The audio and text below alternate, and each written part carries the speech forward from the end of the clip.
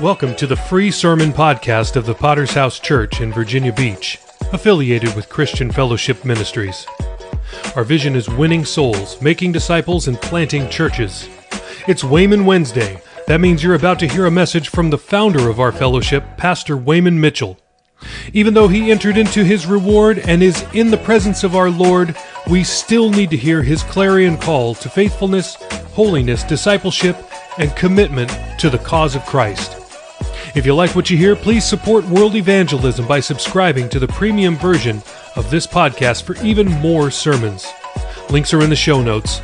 Enjoy today's sermon. I want to add my welcome to all of you, my appreciation for you coming to this conference, and it is a great blessing to be a part of what you and I are a part of. If you have your Bibles, turn with me to the book of 1 Samuel, chapter 14, if you'll catch the scripture there. The greatest crisis of my entire pastorate happened in 2009. My wife and I were called to go to Beachboro, West Australia, take charge of that church, begin to take charge of the Australian fellowship. The former pastor had left, taken 150 to 175 people with him, split that church. And as we went there, they had rented a hall 5 minutes from the Beachboro building and planned to open a new church with those people in 30 days. This was the most stressful time of my entire lifetime. The future of the Australian wing of our fellowship was at risk, possibly the UK fellowship also. And here we are. We launched into the middle of that.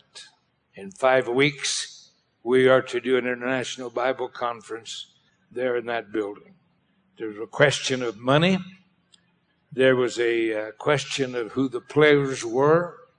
There was a absolutely unbelievable dimensions at work. The very first service that I ministered, they had planned a demonstration to seize a microphone and begin to create an upheaval in that. The pressure is unbelievable. The dynamics that were at work were far beyond my ability. And I preached a sermon. Within the first few sermons I preached, probably the first or second. And the title of that sermon was, "What Do You Do When You Don't Know What to Do?" That was a self-testimony.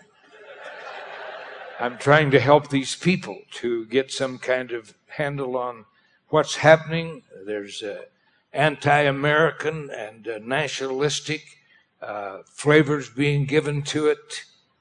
Accusations of various kinds, and there we are in the middle of that. And in the middle of that sermon, I realized some dimensions that I brought into that sermon. I passed this by our workers at breakfast a couple of weeks ago, and one of our new converts said, as an answer, I asked him, "What do you do when you don't know what to do?" And he said exactly the correct answer, which I came to in that sermon, which was, "You do what you know to do."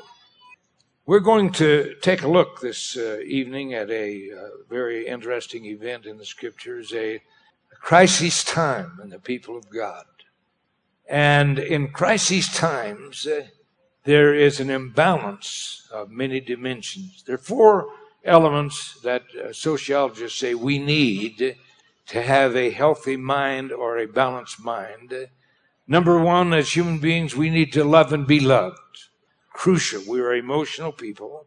And when we're in the midst of conflict and people are prophesying our demise and doing everything that they can do that, it's very hard to understand that you need to love and you are loved. The second dimension, they say, is that you need to accomplish something. We are people that are created with a divine dimension. We need to see that our lives are counting or accomplishing something, and that's crucial. Thirdly, We need to be recognized for what we're doing by our peers. And fourth, and this is very, very crucial, is you need to venture in life. In other words, you need to be involved, that you're rolling the dice. You don't know how this is going to come out. You're just going to be involved and do it. And so here we are. Destinies are involved. Unbelievable dimensions are at risk. And this leads me to 1 Samuel chapter 14, verse 6. The people of God are in a crisis. They have 600 men with them. King Saul is leading them. They don't have weapons of war. They don't even have the ability to file their hoes and their instruments for harvest, their scythes. The Philistines have them kept under dominion and captivated. And so this 600 people, there's very few weapons that they have. If they're going to fight, it would have had to be with rocks and clubs. And this is a desperate situation. This brings us to read the scripture. Jonathan said to the young man who bore his armor, "Come and let us go over unto the garrison of these uncircumcised. It may be that the Lord will work for us. For there's no restraint to the Lord to save by many or by few." And his armor-bearer said unto him, "Do all that is in your heart. Turn you. Behold, I'm with you according to your heart." Then said Jonathan, "Behold, we'll pass over unto these men, these Philistines, and we'll reveal ourselves unto them. If they say thus unto us, Tarry until we come to you, then we'll stand still in our place and will not go up to them. But if they say to us thus, Come up unto us, then we will go up, for the Lord has delivered them into our hand, and this shall be a sign for us." And both of them disclosed themselves unto the garrison of the Philistines. And the Philistines said, "Behold, the Hebrews come forth out of the holes where they've hidden themselves." And the men of the garrison answered Jonathan and his armor-bearer and said, "Come up to us, we'll show you something." And Jonathan said to his armor-bearer, "Come up after me, for the Lord delivered them into the hand of Israel." And Jonathan climbed up upon his hands and upon his feet, and his armor-bearer after him. And they fell before Jonathan, and his armor-bearer slew them after him. And that first slaughter which Jonathan and his armor-bearer made was about 20 men, within, as it were, a half acre of land, which a yoke of oxen might plow. And there was trembling in the host, in the field, and among all the people, the garrison and the spoilers, and all so trembled. And the earth quaked, so it was a very great trembling. The watchmen of Saul and Gibeah of Benjamin looked, and behold, the multitude melted away, and they went on beating down one another. Then said Saul unto the people who were with him, "Number now, and see who's gone up from us." And when they had numbered, behold, Jonathan and his armor-bearer were not there. And Saul said unto Ahijah, "Bring here the ark of God." For the ark of God was at that time with the children of Israel. And it came to pass, while Saul talked unto the priest, that the noise that was in the host of the Philistines went on and increased. And Saul said unto the priest, "Withdraw your hand." What do you do when you don't know what to do? What triggered this sermon was I had a call from a pastor, and he's having a very difficult time in ministry. Things aren't happening for him. He's fasted, he's prayed, he's done everything that he knows to do. Things aren't working for him.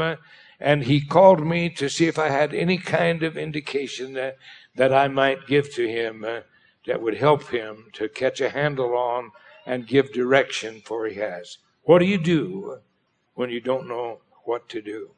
First of all, you need to venture for God.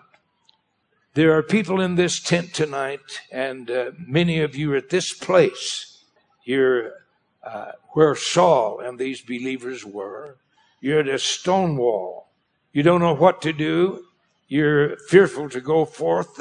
You're absolutely at a loss. Well, I want to tell you there's something about venturing for God when you don't know how it's going to come out, but you're just going to launch yourself up to God, commit yourself to God, and there's something powerful about that that you need to understand that will give a breakthrough. Now, this is an entitlement generation, and this generation wants a guarantee for security. And as they want a guarantee for security, they want to serve self-interest. Self-interest rules their lives, and they never risk anything. They will never step out by faith. They will never launch off into anything that doesn't have all the guarantees that are with it. And the main thing that they ask in life, what's in it for me?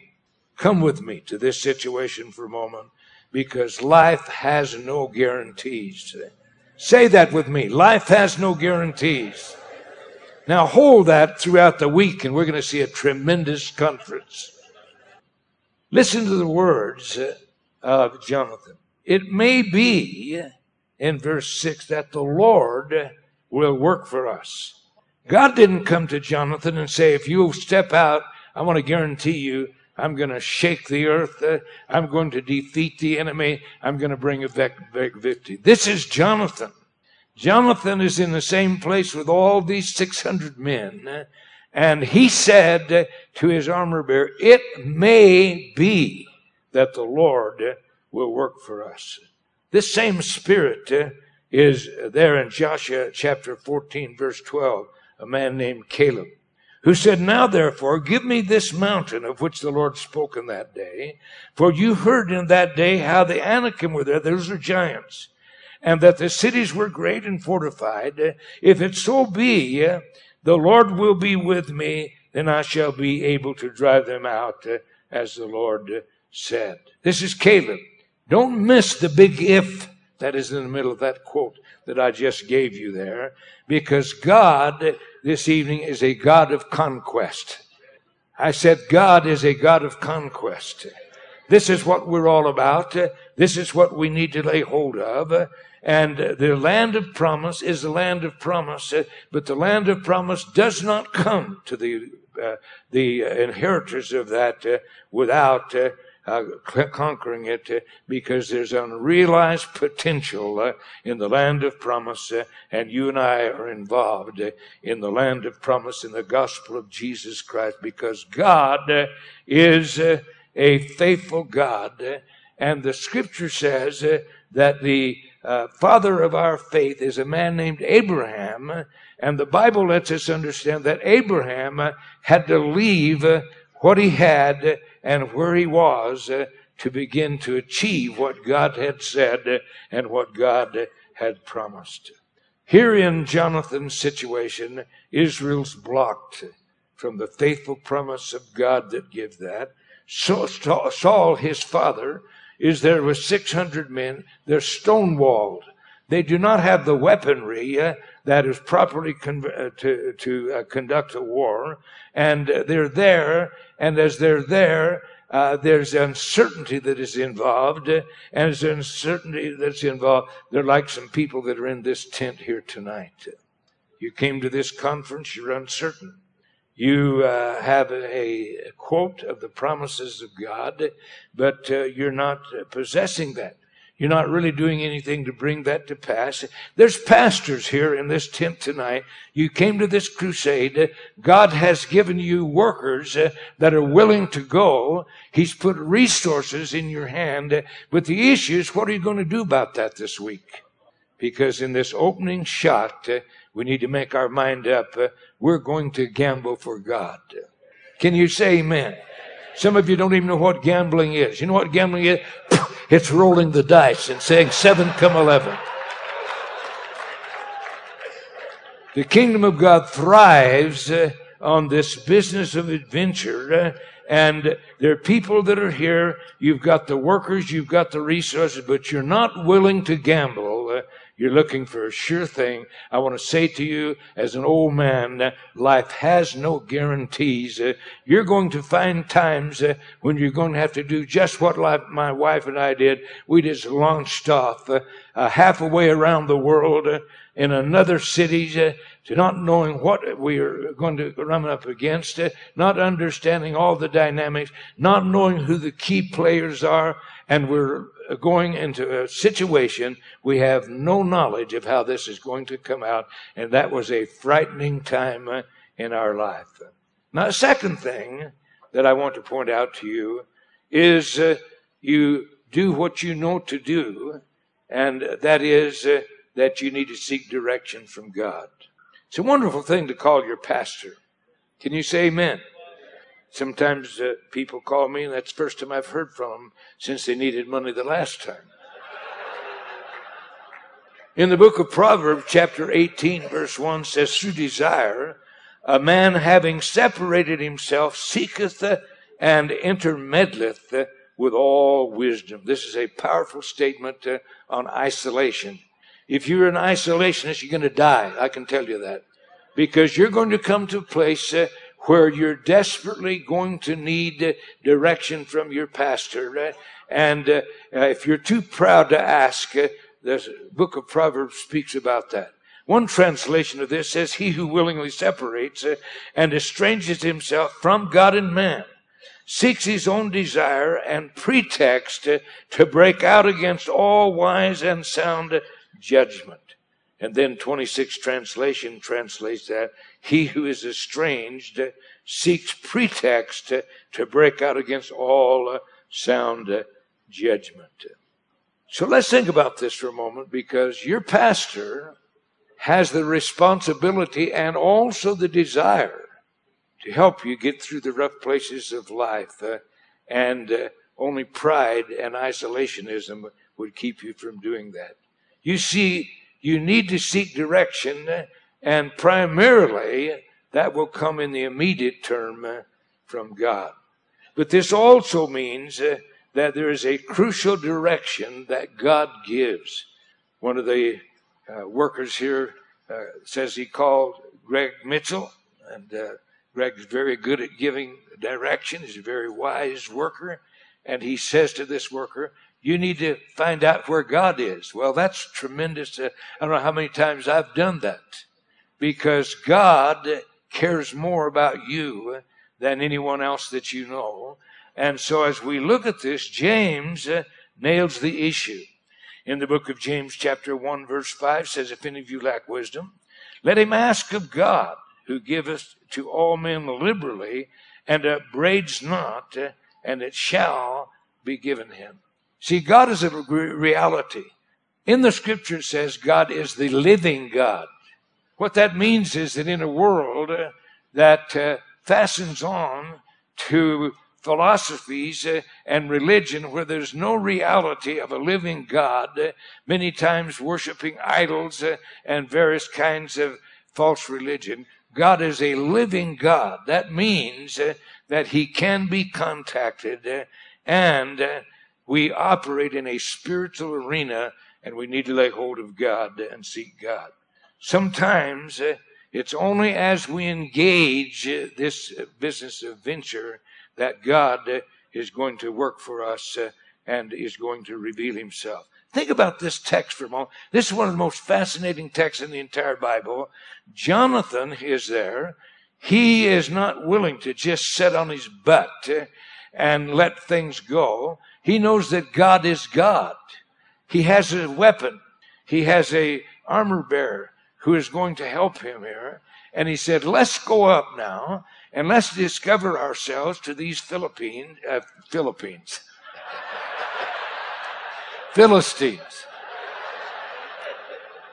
Let's discover ourselves to these Philistines. And if they say, then we know that God is giving us direction. Now think about that for a moment. What a fantastic thing. He knows that God is God, but he knows that God is not going to just sit back and do nothing until he begins to invade the arena and begin to lay hold of God. So he says, now if they say, then we know that God's with us. And this was the thesis that he had, because an interesting thing that you need to write down, God only guides those who are in motion. When he was looking for disciples, he found men who were working, not men who were sitting, fanning themselves under a palm tree. He found men who were working. Read the Bible, you'll find it there. And so God only gives this kind of direction to men and women who are in motion. And we have this example in Eleazar, who was sent up to Haran to find a bride for Isaac, Abraham's son. And as he goes up to find a bride, think about this now. He's going to go to a foreign country. He's going to find a bride among a certain class of people, and he doesn't know who this is going to be. And destinies depend on what this is going to be. So he prays. And as he prays, he says, I'm going to go, and God, I want you to give me direction. And I'm going to ask this maid for a drink. And if she says, fine, I'm going to give you a drink. But also I'm going to give water for your camels. I'm going to know that that's the one. Now you're talking about profound dynamics here. Camels can drink 32 gallons of water. I don't know how many camels he had, but he had several, more than one camel with him. And the Bible says in the book of Genesis, chapter 24 and verse 27, I, being in the way, the Lord led me to the house of my master's brethren, because he did ask this maid for a drink, which isn't unusual for them to do that as a common courtesy, but it's very unusual for a young woman to be drawing 32 gallons for a camel. And let's say he had 3 camels. Well, that's not filling with 50-gallon barrels. That's filling out of a water pitcher that she could carry. But God was involved. So let's think about this for a moment. Unless we do what we know to do, God will never move in our behalf. That means that you're going to step out into something new if you're going to be a real Christian. That means something different than what you're doing, which is not paying off and it's not bearing fruit.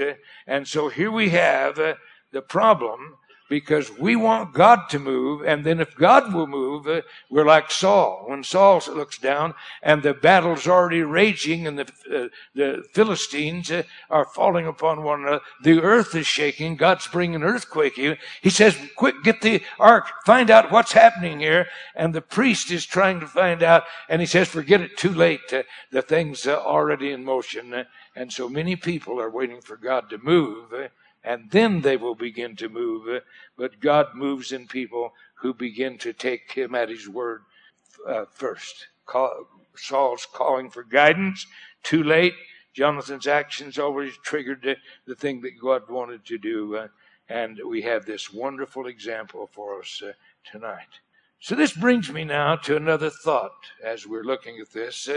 And that is that if you're going to find the mind of God, you're going to have to establish dominion. One of the most frequent calls that I get is pastors who call, say, Pastor, how do you get dominion in your church? Well, if you don't have any dominion in your church, you need to go sell used cars. How do you get dominion in your city? How do you get dominion in your ministry? Well, that's something that you absolutely must get, but you're not going to get it just by sitting on your behind, because you have to establish dominion. Dominion is established, it's not automatic. So let's ponder this for a moment, because here is a crucial dimension. Young pastors and older pastors alike want some new thing. Now, when I say some new thing, I'm not going against the Bible. The Bible says in Isaiah, God promised, I'm going to do a new thing. But if you'll research that, you'll find out this is a fresh thing. So God promises a fresh thing. But the difficulty is that pastors, sometimes they want something that's unique. They want something that somebody's never heard about before. And up comes Toronto, Brownsville. Very interesting. We all survived Toronto, Brownsville, or at least most of us did. Can you say amen? We're like Johnny Cash. They would have killed us, but we got away. Toronto, Brownsville was a false manifestation of the flesh, actually, is what it really was. And this appealed to 3 classes of people. First of all, this appealed to people who are not fruitful in their ministry. And this seemed like a magic formula, a magic bullet. Crank into this insanity, and you'll have a wonderful move of God. A lot of excitement. It split churches all over the world. Many of the large churches in Australia split right down the middle because the leader of the Assemblies of God got involved in that. It appealed to people who are not fruitful. This is going to be the answer now. It's a magic formula. Secondly, it appealed to people who were wingnuts to begin with. You know what a wingnut is? It's a wingnut. And so these odd manifestations, wearing dog collars and crawling around on your hands and knees, and all the manifestations, dogs barking. I've got a video somewhere in the archives. It's a live service at Pentecost of Brownsville, Pensacola, and you can hear in the back, that's God? You know, I'm not the brightest tool in the shed, but I'm going to tell you, you don't have to be very spiritual to know that wasn't God. We had one pastor, and he's pulling his church into it. And one of our pastors that we sent in to salvage it really quick before he got away with it, he's praying next to him. And as he's praying, this guy's going, coo, coo, coo. He's a dove, you know.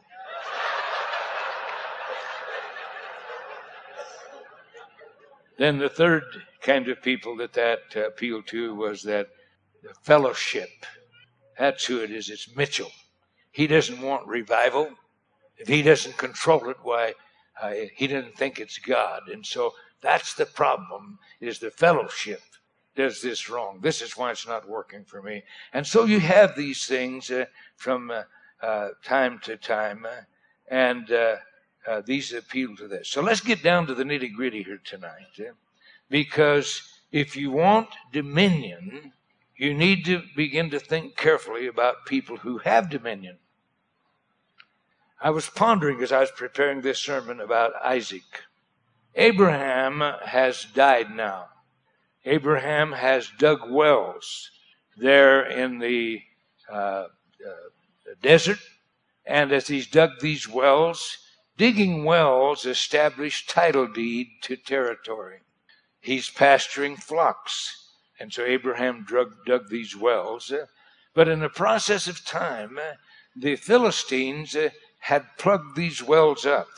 The reason they plugged these wells up was that these wells gave them visible, open testimony that they had the right to this territory for grazing their flocks and watering their flocks. Abraham dies. The Philistines have plugged these wells. Genesis chapter 26. And so as they plug these wells, these are symbols of dominion. Abraham took dominion, dug wells, and established dominion in the territory. He's no longer present now, and the Philistines have plugged these because they no longer want that evidence of the priority of that. Now think about this for a moment, because this has profound meaning. We have many young pastors that are here this evening in this. Some of you are older pastors, and you don't have any dominion either. Listen carefully to what I'm telling you. Dominion is established and can be established and has been established, and you might want to look around at some of your older brethren and say that maybe these guys have something going. You know, it's very interesting about young people. Young people think that they have to reinvent the wheel every generation, you know, that these old guys, you know, who are they? They don't know anything. I remember in the chat room in the Facebook wars that the rumor went out that Prescott is in the dinosaur realm when it comes to electronics. What they meant is we weren't on Facebook and the horse manure that goes over the electronic media. You might listen a little bit to some of the folks that are older, because we've dealt with a few problems through the years, and we still have dominion. I remember when I went to Perth and we were involved there in 2009. One of the hot shots that left our fellowship, he came through preaching for the rebel, and as he preached, what he was preaching was street preaching and outreach, witnessing, and music ministry no longer works. Well, come some Saturday when you're sleepy to the 180, and we'll show you it does work. When did we begin this? I think we began this in 1970, late 70, if I recall correctly. It has been producing souls from that time to this. Many disciples have been trained there. Many of our finest preachers spent their discipleship there. It was working then. It's still working now. So you might begin to question some of the wiseacres that know everything and don't have any dominion. See, dominion will help you in the time of trial. So here we have the issue. They begin to uncover these wells again. It's plugged them up. They dig them up. The first one is Esek. The terminology for that is quarrel. Or in other words, these Philistines are contesting for that because they know that dominion comes in that territory. As long as that well is back open, then Abraham dug it, Isaac redug it, and they know that dominion is lost in that area. And so they're quarreling for that. They don't want them to do that. You know, many people, very interesting, they get interested. Let's talk about standards for a moment. You know what standards are? This is what you don't like. And we have wiseacres. You know, they're smarter than all the older generation. That these old standards, these are legalism. And Mitchell, you know, he's so beyond us. You know, he's over the hill, and maybe he'll die before this conference is over. And so, these standards, they upset people, you know, because there's rules that you live. Don't we hate rules? If you drive home tonight, you're going to obey the rules. If you don't, we have policemen just waiting for you. If you join the army, they have rules. Can you say amen? If you're wise in your household, you'll have rules. Otherwise, you're raising a bunch of convicts that spend their life in drugs and in prison. So if you want dominion, then you're going to have to press through. And this is what Isaac was doing because he knew that dominion depended on him establishing those wells. He digs another well. This well is called Sitnah, and it's actually enmity. Now, everybody that hates me doesn't stand up and say, I hate you. They smile and shake my hand and say, you know. But you see, I'm not stupid. I stand for what I stand for. And before you smart off that you're smarter than what we are around here, you might hold the fort for about 45 years. And you might see some 2,200 churches planted.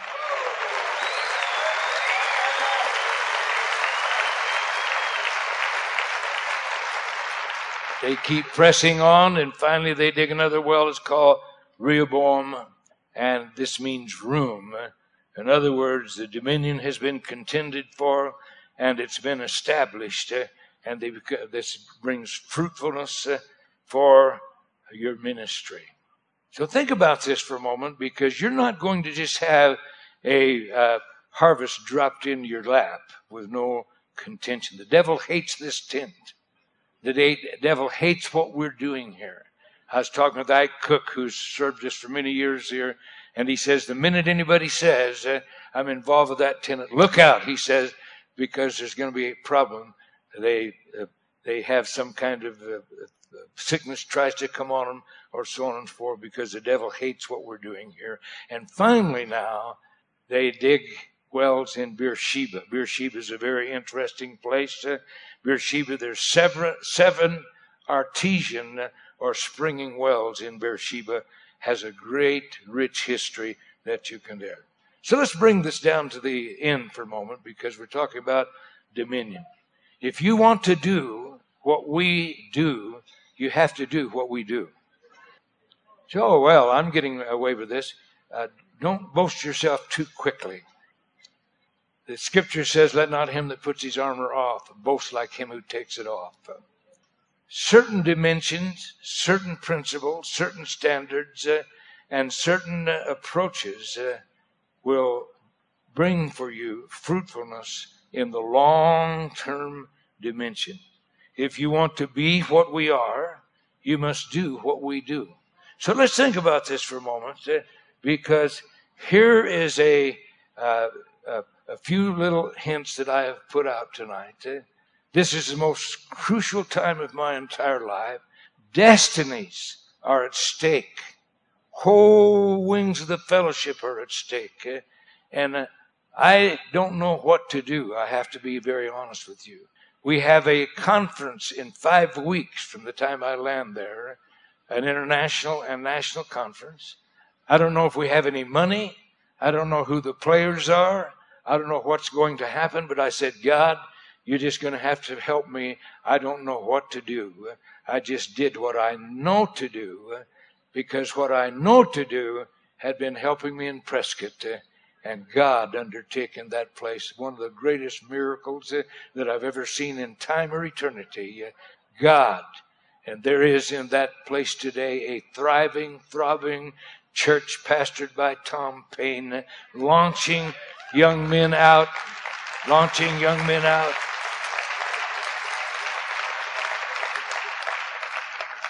I used to go down to McDonald's, get 2 French fries, packets, and a cup of coffee, set it to a table, and any time from 6 to 15 men would come, and they're asking questions nonstop. And one of these young men said to me, Pastor Mitchell, when you came here, we just wanted to make money and buy houses. Now, we all want to preach the gospel of Jesus Christ.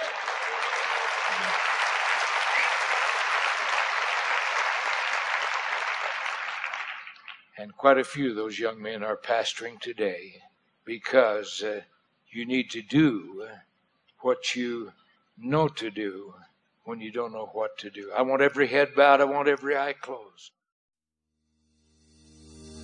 Thanks again for listening to the free version of the VBPH Sermon Podcast, where we post sermons on Mondays, Wednesdays, Fridays, and Sundays. We also have a premium version of this podcast, which posts sermons and interviews every single day of the week. So why would you want to subscribe? I'm glad you asked. I have 5 reasons for you. Number 1, on the premium version, we post full versions of Testimony Tuesday, Pastor Campbell Thursday, and Study Day Saturday. If you'd like to hear those episodes, then subscribe now. Reason number 2, uninterrupted listening. We remove all ads and all extraneous content from our premium feed. Reason number 3, premium episodes always release 6 hours earlier than the free version. If you're an early bird, it's a great reason to subscribe. Number 4, our subscribers will gain access to our sermon chat group on WhatsApp, where we interact directly with listeners around the globe. If you'd like to chat with other premium subscribers, subscribe today. And finally, every dollar we raise goes to world evangelism. This is the best reason to subscribe, because you are helping us launch churches all around the world. We don't put one dime in our pockets. Everything that we raise from this podcast will go directly to Thursday night of Chandler Conference. So please subscribe today by using the links in the show notes below. Thanks. Thank you for listening to this episode of the VBPH Sermon Podcast. When you listen to these inspiring messages, you are helping to send missionaries from the Chandler Bible Conference in September. If you loved what you heard, please send this message to someone that needs to hear it. Then leave us a review using the links in the show notes so that everyone who wants to find this podcast will see it when they search for it. We cannot thank you enough. See you next time.